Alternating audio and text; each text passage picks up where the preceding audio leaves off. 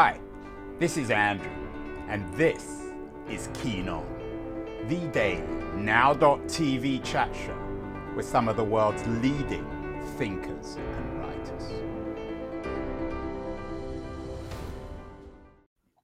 Hello, everybody. It's May the 3rd, 2022. As always, I'm in San Francisco, the city that houses many young entrepreneurs trying to scale up their big ideas, trying to become multimillionaires and billionaires. Of course, the platonic version, the original platonic version of that entrepreneur is Elon Musk. He's very much in the news. He's always in the news as the founder of Tesla and SpaceX.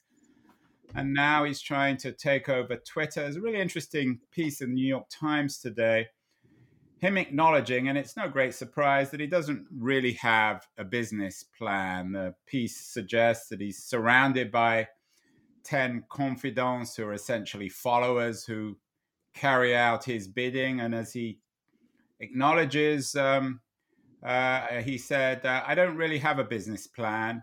I had a business plan way back in the Zip2 days. That was his original startup.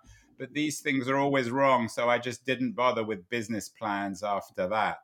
I'm not sure what that tells us about how to take a good idea and make it scale, make it successful. My guest today on the show is a very distinguished professor of economics and business at the University of Chicago, and the author of an intriguing new book, The Voltage Effect: How to Make Good Ideas Great and Great Ideas Scale. John A-list, he of course is I can't resist, John, the silly joke. You are on the A-list of economists. Elon Musk is very much on the A-list of entrepreneurs. How has he made his good ideas scale, in your view? What is it about Musk that teaches budding entrepreneurs about how to take ideas and actually make them real in the world? Yeah. So, Andrew, thanks for having me on. I'm a big fan of your show. So it's funny that Musk says he doesn't have a plan because when you look at what he has done, I think you do see a plan, and I talk about it in the book. Musk really starts by focusing on the supply side of scaling. He looks at ideas and he explores, do they have good supply side characteristics? And what I mean by that is as you grow and grow and grow and you scale, what does it cost? What's the marginal cost of actually producing that good or service? And Musk is brilliant at thinking about ideas that can scale because they have great supply side features. And that's exactly how he's been so brilliant in winning many markets. And I don't doubt that now that he's taken on Twitter, that he's going to find some interesting supply side features beyond growing the demand side, which he's good at too. But this is all part of an economic plan, and I see something very systematic in what he does. I have to admit, I was one of the people who, at least in metaphorical terms, fortunately, I didn't lose any money. I don't have much money to lose. I shorted Tesla in my mind. I thought it was heading for disaster. But it seems as if the reason he saved it was not so much his ability to think in strategic terms, but essentially sleep at the factory and through his own human will make it successful. Or am I romanticizing Musk? Is there more to him than just that intense willfulness? No, I do think that's definitely part of it. Anytime I see a successful person, I see somebody who's monomaniacal. And when people ask me, I've worked in government, I've worked in the academy, I've worked in the business world, and there is one feature that everyone who has big success in whatever they're doing actually has, and that's being monomaniacal. When I was a chief economist at Uber, I would talk to Travis Kalanick and I would ask him, Travis, what do you plan on doing this weekend? And Travis would say, I'm just going to hang out with my wife. And I would say, what? I didn't know you were married. He said, John, my wife is Uber. Travis was monomaniacal about changing the face of transportation. And he ate it, he lived it, and he breathed it. And that's exactly what Musk has too. So I think that's an important part of it. Yeah, maybe that's one of the reasons why Musk has never stayed married. That he's married to his projects. I knew Kalalnik in the old days before Uber. I knew him in the 90s when he was a failed entrepreneur. But what struck me about him was his ambition and his willingness to fail. You have this idea that you say unique humans don't scale. What does that mean in terms of the voltage effect? When we think of people like Kalalnik and Musk, we Sure. can't. Do they not scale? You can't make more than one Travis, more than one Elon Musk. No, no, that's right. So that's essentially chapter 3 in the voltage effect. And it's titled, Is it the chef or is it the ingredients? And what I mean by that is there are a lot of restaurants that have tried to scale, and many restaurants have failed. And the ones that have failed fail because their initial success is due to a unique person, namely a chef. So when they try to scale up and have 5, 10, 15, 100,000 restaurants, whatever, if the unique ingredients that cause the success early on is a unique human, that will never scale. Now, And I know sometimes you people use think, British chef Jamie Oliver as the absolutely. model for that. He was a very successful chef, but not a particularly successful businessman. No, that's right. That's right. So a lot of times people think they can teach uniqueness, or they think that if they put people through classes about human capital classes, they can teach it. You can't. Now, the one shot you have is if you can put it into a process. So occasionally, unique humans can be processed. And what I mean by that is think about a great coder, great programmer. In the past, it was very difficult to put that into AI or machine learning. Now, today, we're starting to realize that ML and AI can actually write code better than some particular individuals. So that's beginning to take a unique human and putting it into a process. So that's a way that you can scale unique people, is to try to process them in a way.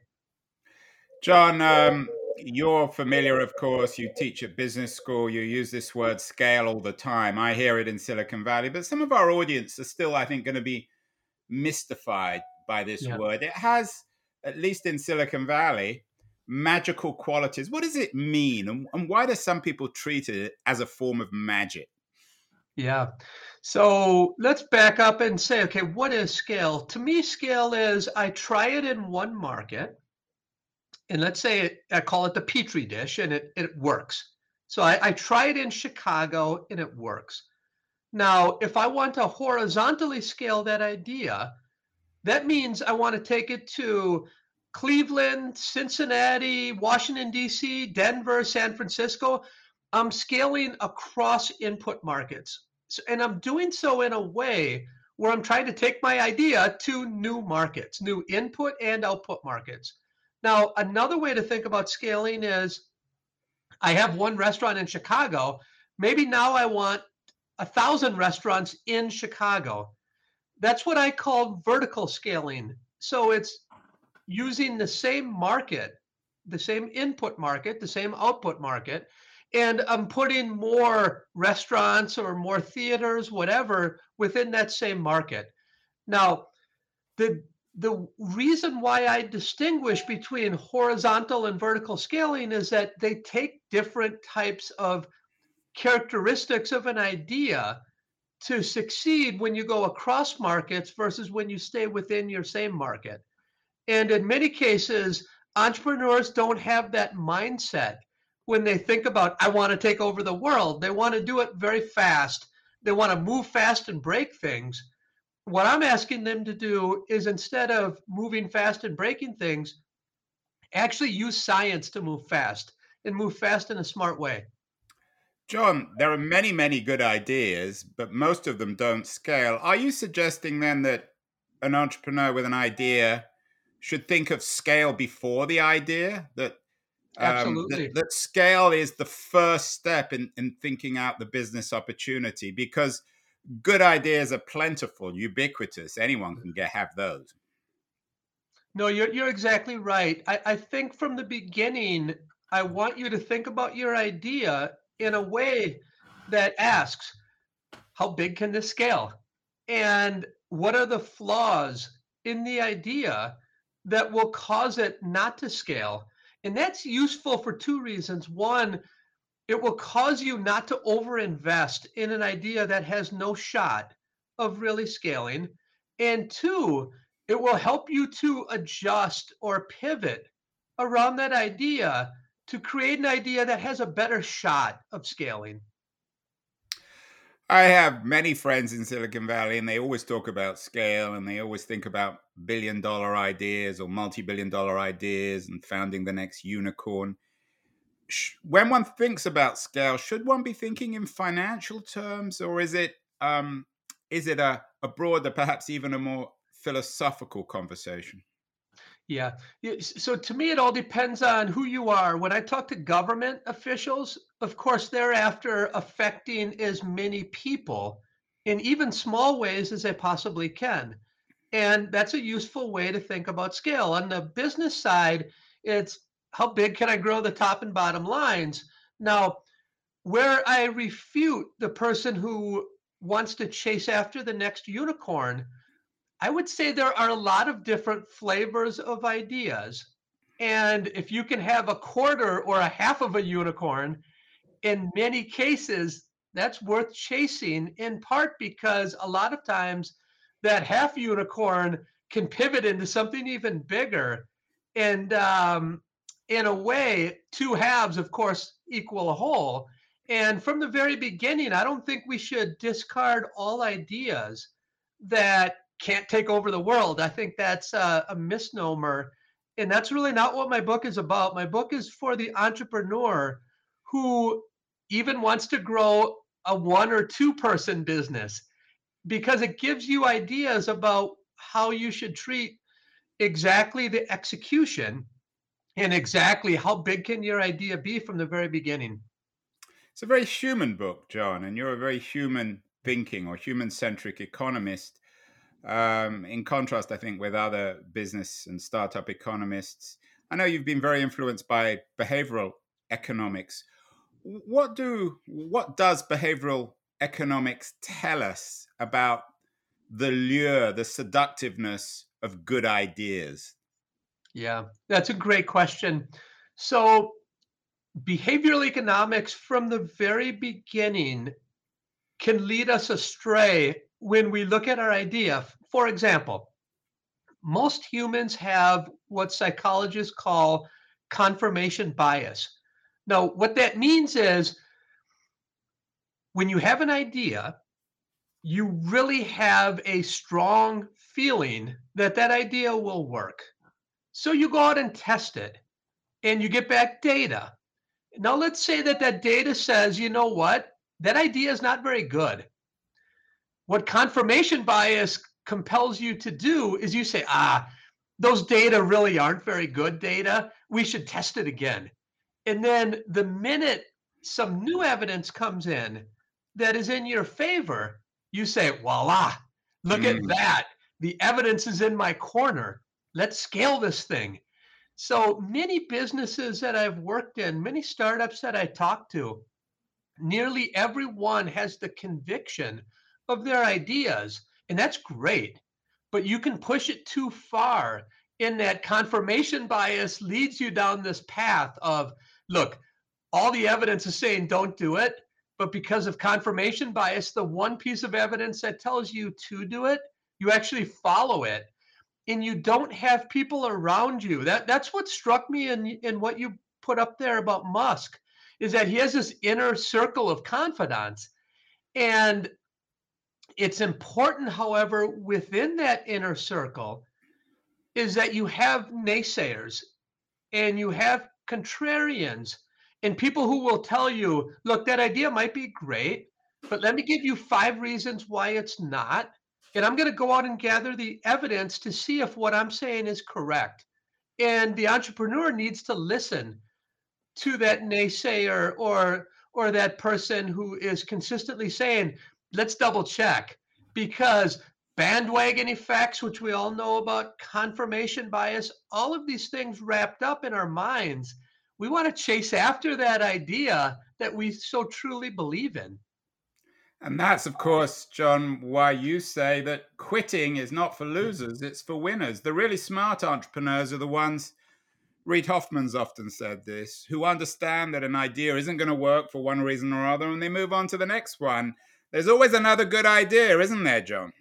Yeah, no, you're right. Look, two things. Successful entrepreneurs think differently, and they also know when to quit. The problem with quitting is that society has taught us that if we quit, that we're losers. And if you look up quitting in the dictionary, it will probably say something like, this is the most repugnant word in the English language. Society has tricked us into thinking we shouldn't quit.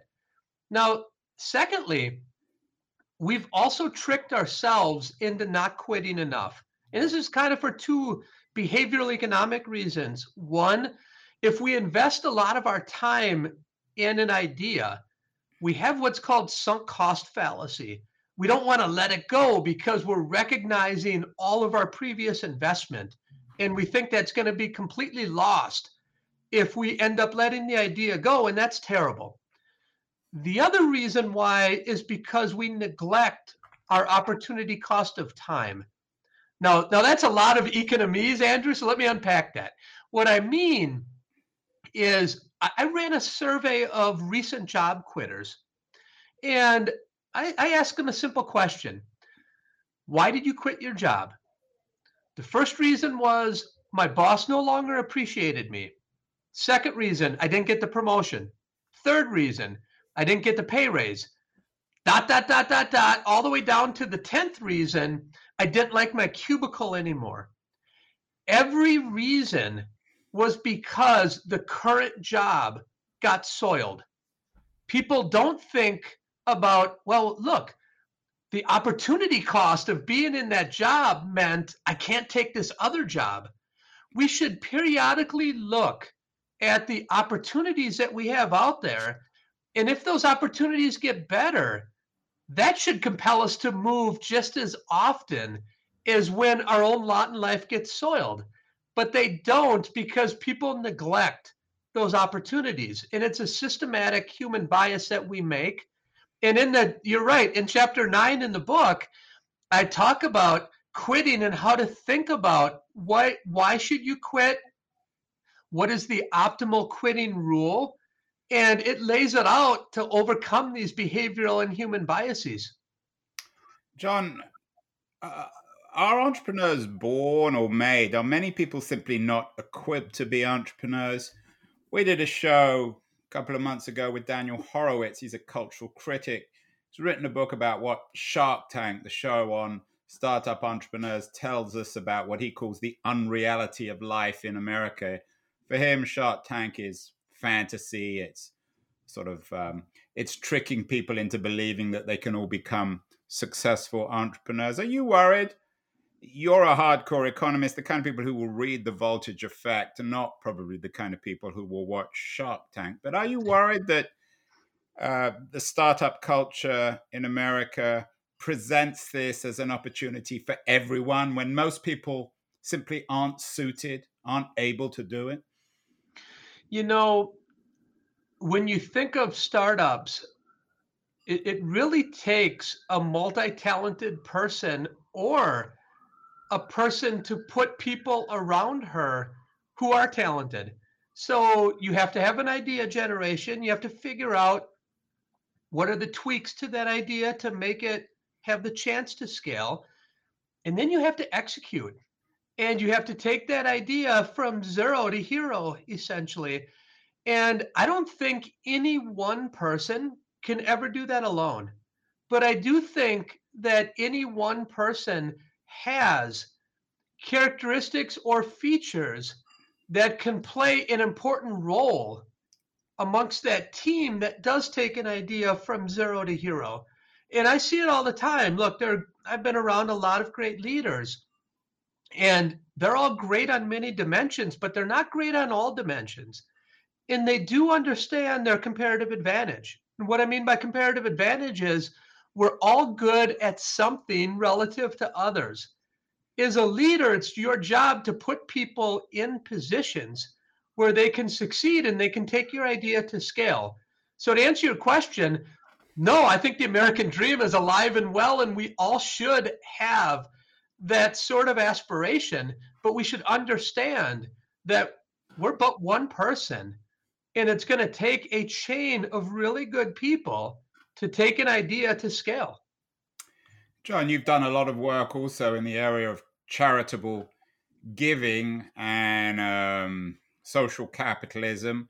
It was an interesting piece. I don't know if you saw it this morning by Rana Faruha in the FT. She's been on the show, and which she talks about the failures of stakeholder capitalism. My sense is often with stakeholder capitalism, people think that they can be simultaneously rich and successful. When it comes to social capitalism, stakeholder capitalism, are there different laws in terms of the voltage effect? Or is it always the same about making good ideas great and great ideas scale? Yeah, no, I think it's the same. I think that the ideas in the book will work for 501c3s or charitable organizations. It will work for government. It will work for individuals. It will work for a large firm like Walmart. As you probably know, I'm the chief economist at Yeah, Walmart. you went over there from Uber, and you were the chief economist at Uber, then Lyft, now Walmart. That's right. I can't keep a job, Andrew. You're definitely the A-list, John. I mean, you can't get much bigger than Walmart, can you? I guess Amazon, maybe. Well, no, we call Walmart the Fortune 1. So I'm happy there. Of course, I just started yesterday, so we'll see how By the that way, what goes. do chief economists do? It's not a full-time job, is Yeah, it? it's I'm building an economics team right now that will be partly engaged in pricing, and we're going to spend a lot of time running around e-commerce as well. And I think from there we'll probably move to the HR side and think about the labor side of the org. But look, economics is life, and life is economics. So when you think about what does a chief economist do within a firm, it's pretty much everything. And whenever an economics issue comes to light or there's an economics problem, you need a good economist in the room, and that's what my team provides for these firms. We had another economist on the show, Elizabeth Pott Berman. She thinks, and she may not be quite as distinguished as you, but she's a highly respected economist. She thinks that thinking like an economist might be a form of madness. Do you ever think you're a little crazy, John? Oh my gosh. Yes, of course. Of course. We all have a little bit of craziness in us, and we all have crazy ideas, but I view the economic way of thinking is sort of second nature to me. That's why I fell in love with economics when I first took the course, is that everything that I was learning was just second nature to me. And it was how I actually thought about the world already. And I wondered why everyone around me was having so much trouble learning about these concepts of opportunity cost, comparative advantage, resource allocation, incentives, etc. When it just always feels like common sense to me. So if somebody would say thinking like an economist is a crazy man syndrome, then call me crazy. You, of course, teach at the University of Chicago, and those were the ideas associated with neoliberalism that some people, particularly on the left, believe have essentially wrecked America. Do you think there's too much economic thinking in government policy, at least over the last 50 years in America, which has hollowed out the public sphere? Oh gosh, I don't think so. I think, I worked in the government for 2 years and I was an advisor for President Bush. And when you're Which Bush? The first uh, Bush one or two? Bush 2. So I worked from 2002 to 2003. So what you learn quickly is around a table, there are a lot of different points of view, and there are at times some conflicting interest. But I think the economics point of view should always have a seat at the table. And then the policymaker has to decide how much weight am I going to place on that economics point of view. Now, I certainly understand that somebody could say, wow, economics as a principle is so powerful that if you allow it a seat at the table, it's going to eat much more than it should. They should have these other people eating a little bit more at the table. But I think it's because, first of all, I don't think that that's happened, to answer your question. But people might view that because it's such a compelling way to think about making decisions, and it's a compelling way to allocate resources or think about incentives or what road we should go down along a particular line of whether it's free trade or immigration or incentives for polluters, what have you. The economic way of thinking I view is should always have a place at the table. What about the role of time, John? Are the best ideas only ready at a certain moment? We did a show a couple of years ago on the universal basic income. I know you have some thoughts on that. It comes up all the time. Are some big ideas like our readiness for universal basic income that obviously scales, but it really depends on timing, doesn't it? Yeah, I think you're exactly right. So there are a lot of ideas, and when you think about ideas around scaling, there are a lot of ideas in the wasteland of scaling that 20 years ago somebody had, and it just wasn't viable.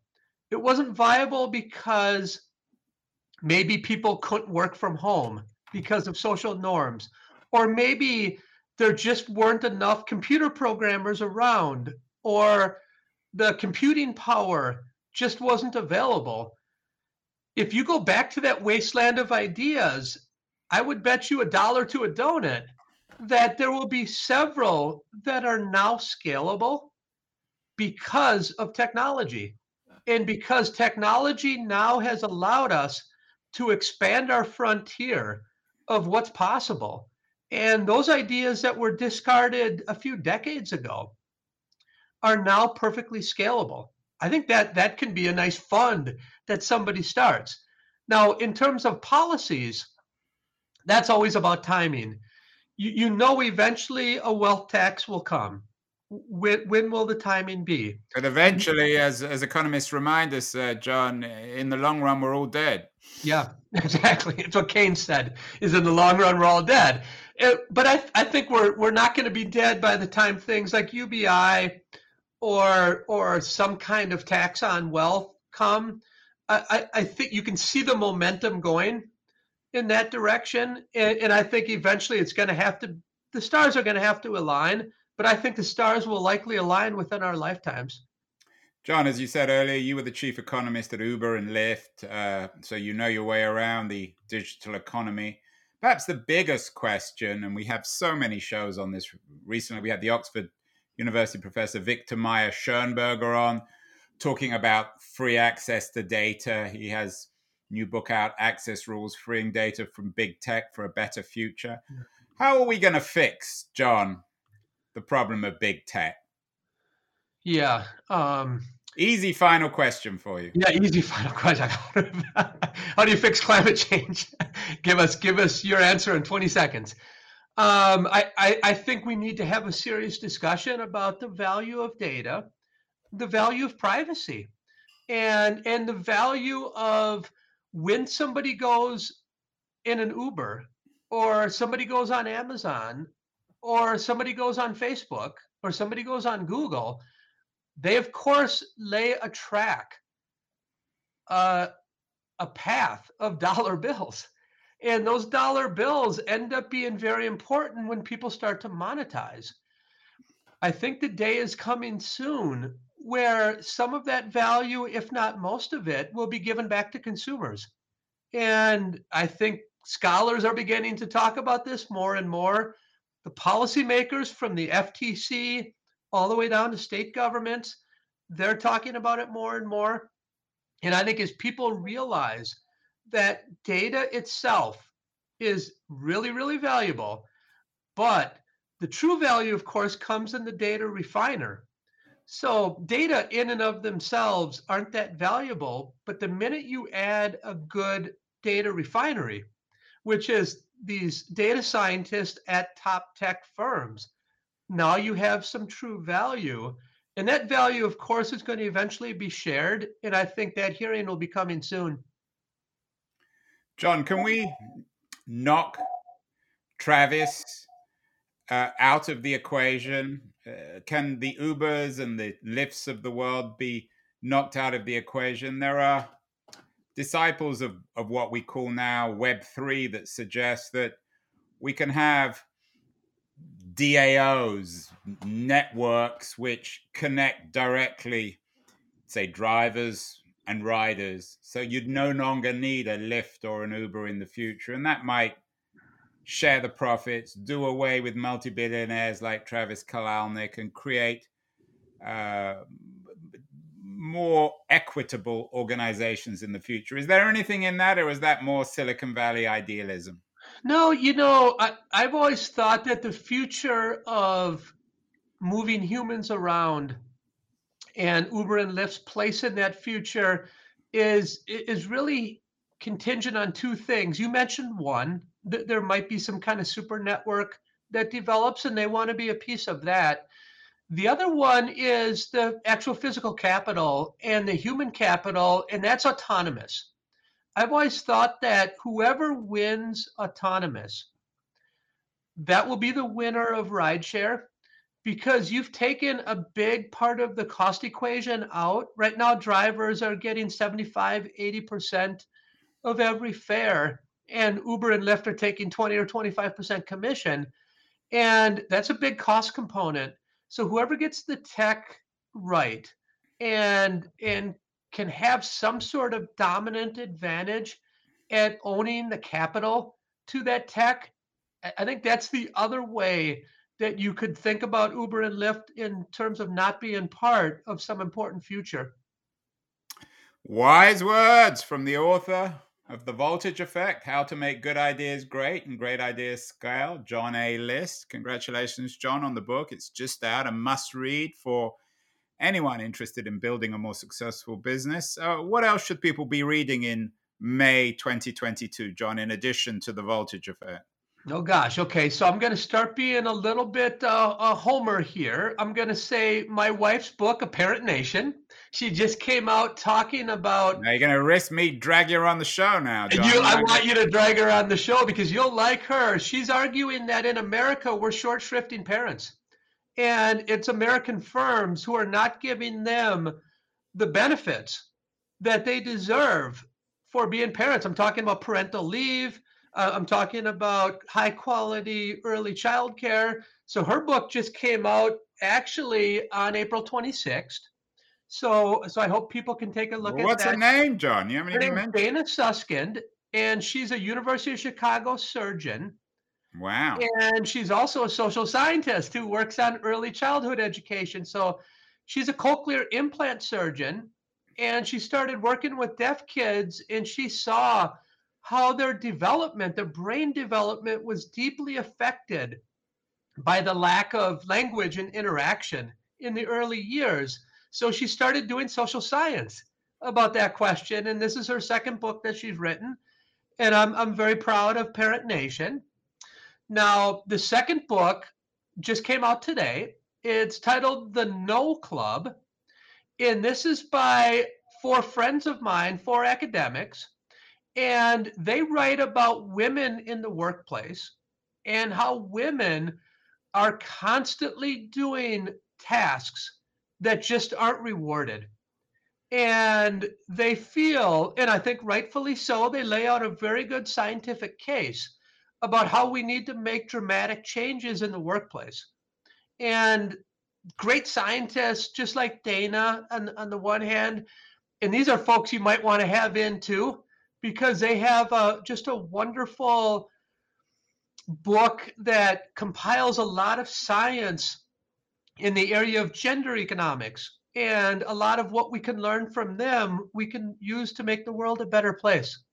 Yeah, we've done some stuff on gender economics. I think that would be another excellent show. John List, the author of The Voltage Effect. Wise advice on future reading as well. Oh, who runs the world, John, in early May 2022? Who's running the show these days? The world is run by data. The woman